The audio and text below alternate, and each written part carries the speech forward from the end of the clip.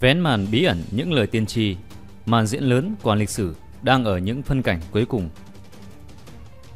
2.500 năm trước, Phật Thích Ca Mâu Ni nói với đệ tử của ông rằng vào thời kỳ mạt Pháp, Pháp của ông không thể độ nhân được nữa.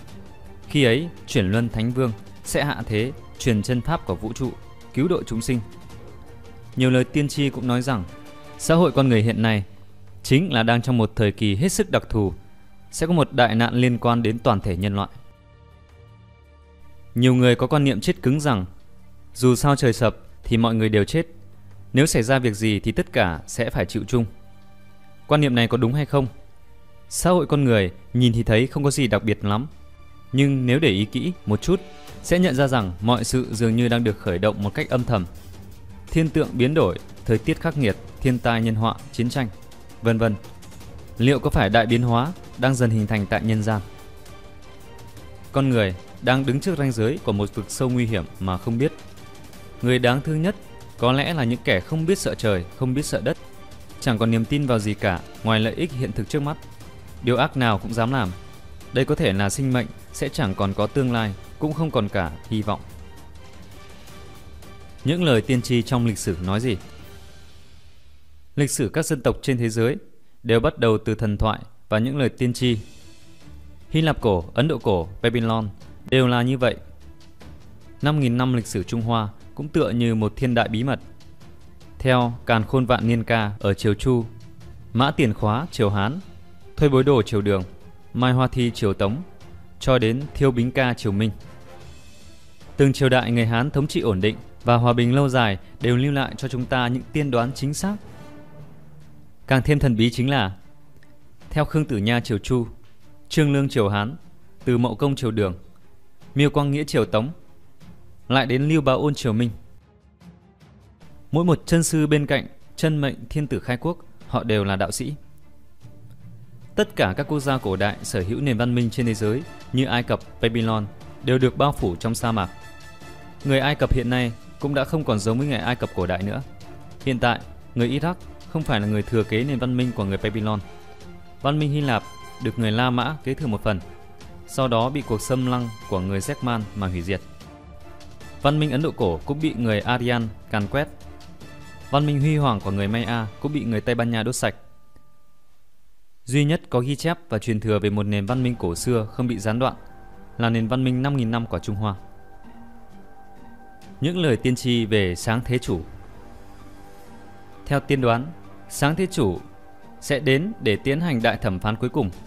Theo châu Phi, các pharaoh Ai Cập đợi chờ các vị thần đến thức tỉnh họ. Người Maya Nam Mỹ đã tính toán về thời kỳ vũ trụ canh tân. Mọi người đều đang chờ đợi một sự kiện trọng đại của lịch sử chắc chắn sẽ phát sinh. Mênh mông khắp trời đất đều lưu lại những huy hoàng của nền văn minh cổ xưa được thuật lại trong những truyền thuyết. Bên cạnh lời tiên đoán Maya thì thần thoại người Hopi, lời tiên đoán của người Aztec, chữ tượng hình Ai Cập, La Mã thần sử, tộc trưởng Seneca, tộc trưởng của người tộc da đỏ, vân vân, đều tiên đoán sẽ có một đại sự phát sinh vào tương lai. Càng làm người ta ngạc nhiên chính là khải huyền trong kinh thánh của Tây phương, giải mã kinh thánh cùng lời tiên đoán các thế kỷ của Nostradamus, cách am di lục của Hàn Quốc, vân vân, cùng với rất nhiều kinh điển Phật giáo. Đối với các lời tiên đoán tương lai đều là hướng về ngày hôm nay. Hơn nữa, tất cả những lời tiên đoán đó đều có chung một cái kết: thần hạ thế cứu độ con người trong thời khắc cuối cùng, và sau đó là đại thẩm phán chung cuộc. Tại sao những lời tiên đoán đều nhắc đến thời đại này sẽ xuất hiện thánh nhân ở phương Đông? Phật Thích Ca Mâu Ni tại Ấn Độ cổ truyền Pháp vì sao nói nhân thân nan đắc, trung hổ nan sinh, Phật Pháp nan văn? Tạm dịch: thân người khó được, khó sinh ra ở vùng đất trung thổ, Phật Pháp khó nghe và đắc được. Hàm nghĩa của những lời này thật sự là gì? Vì sao trong Kinh Thánh đề cập đến Đấng Cứu Thế Vương của các vương, Chúa của các chúa giáng hạ, ngày tận thế và đại thẩm phán? Vì sao trong Kinh Phật tiên đoán Phật Di Lặc sẽ đến thế gian? Những lời tiên tri tiết lộ có một sự lựa chọn dành cho con người vào những thời điểm cuối cùng. Lịch sử là một vở kịch lớn trong vũ đài thế gian, cứ theo kịch bản mà diễn hết tiết mục này đến tiết mục khác, một cách liên tục, không hề có một sai sót nào. Trong những năm tháng dài đằng đẵng của vũ trụ, tầng tầng lớp lớp sinh mệnh cùng các không gian ngang dọc, trải qua quá trình thành trụ hoại diệt đi cho đến hôm nay. Ở niên đại xa xưa, con người và thần cùng tồn tại. Dưới sự dẫn dắt của thần, con người hướng thẳng vào nhân thể, sinh mệnh và vũ trụ để nghiên cứu, để lại thái cực, hà đồ, lạc thư, chu dịch, bát quái, trung y, chữ Hán và những lời tiên tri. Theo dòng lịch sử, rất nhiều lời tiên tri đã ứng nghiệm một cách bất ngờ. Đối với con người hiện nay được tiếp thụ nền giáo dục của khoa học thực chứng, họ hầu như không thể hiểu được vì sao lại có lời tiên tri.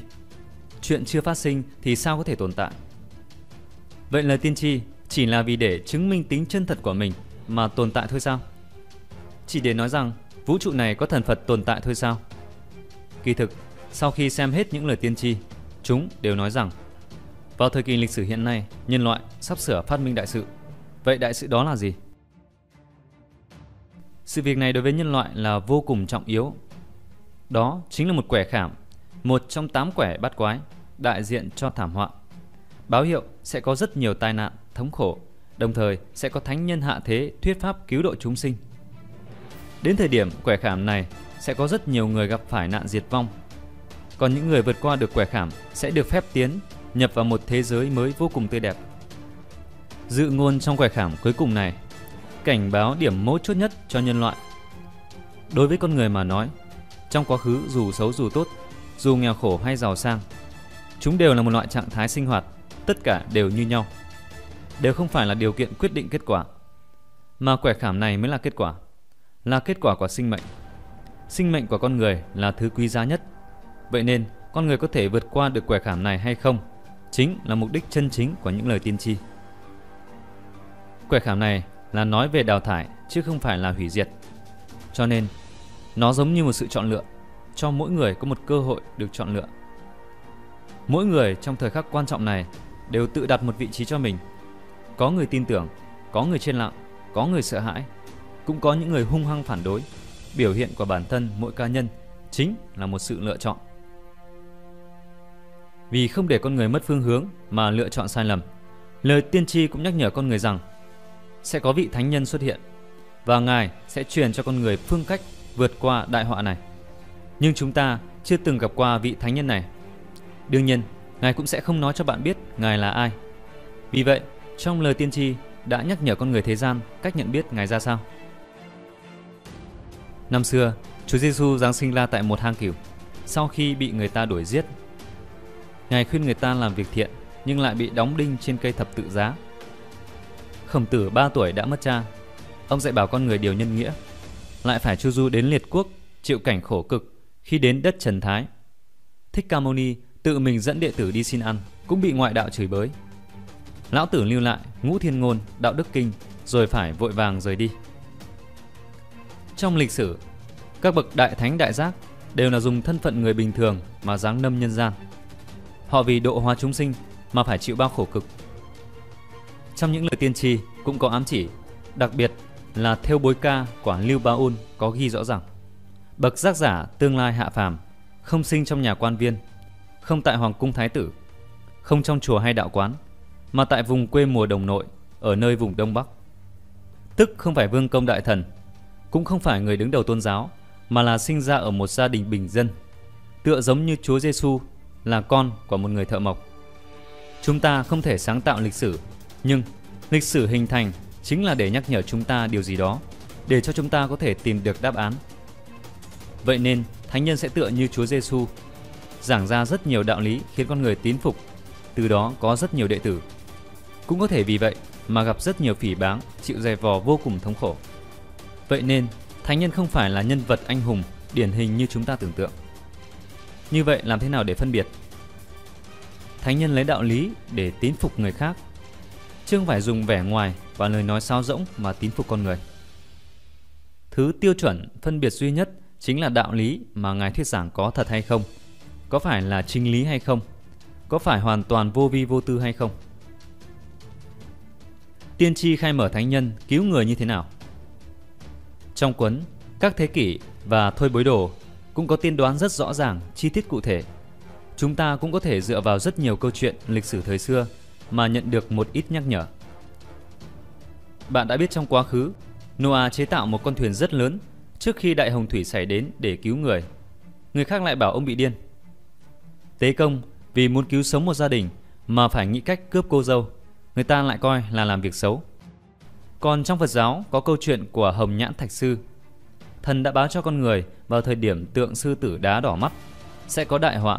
Tuy nhiên, con người không tin, lại cất lời giễu cợt. Cuối cùng, sự việc đã phát sinh. Nói cách khác, thời điểm phát sinh đại kiếp, khi cứu người có thể không phù hợp với quan niệm tư tưởng và nhận thức của người được cứu, thậm chí còn đi ngược lại với quan niệm tư tưởng của họ. Nhưng dù cho bạn nhận thức như thế nào, tất cả cũng chỉ vì để bạn vượt qua tai nạn một cách bình an vô sự, để bạn gặp được điều may mắn tốt lành. Có lẽ bạn ngay lúc vô tình mà nghe được, chứng kiến hoặc ai đó nói cho bạn biết cách vượt qua đại nạn, tư tưởng quan niệm của bạn sẽ nhận phải xung kích, không tin hay là coi thường. Đây cũng chính là lựa chọn. Hiện tại nhiều người không muốn tin những lời tiên tri. Có thể đó là do họ không muốn tin, không muốn thừa nhận, họ không muốn xảy ra bất cứ sự tình gì. Vậy nên trong Thôi Bối Đồ có nói: thời niên nhân nhân giai chi tam tự, bất giữ vi nhiên, thanh ảnh tề mạ, thần khấp quỷ khốc, chúng bất chi nhược hà, nhất tha nhị tha tam đẳng, chúng sinh bất tỉnh.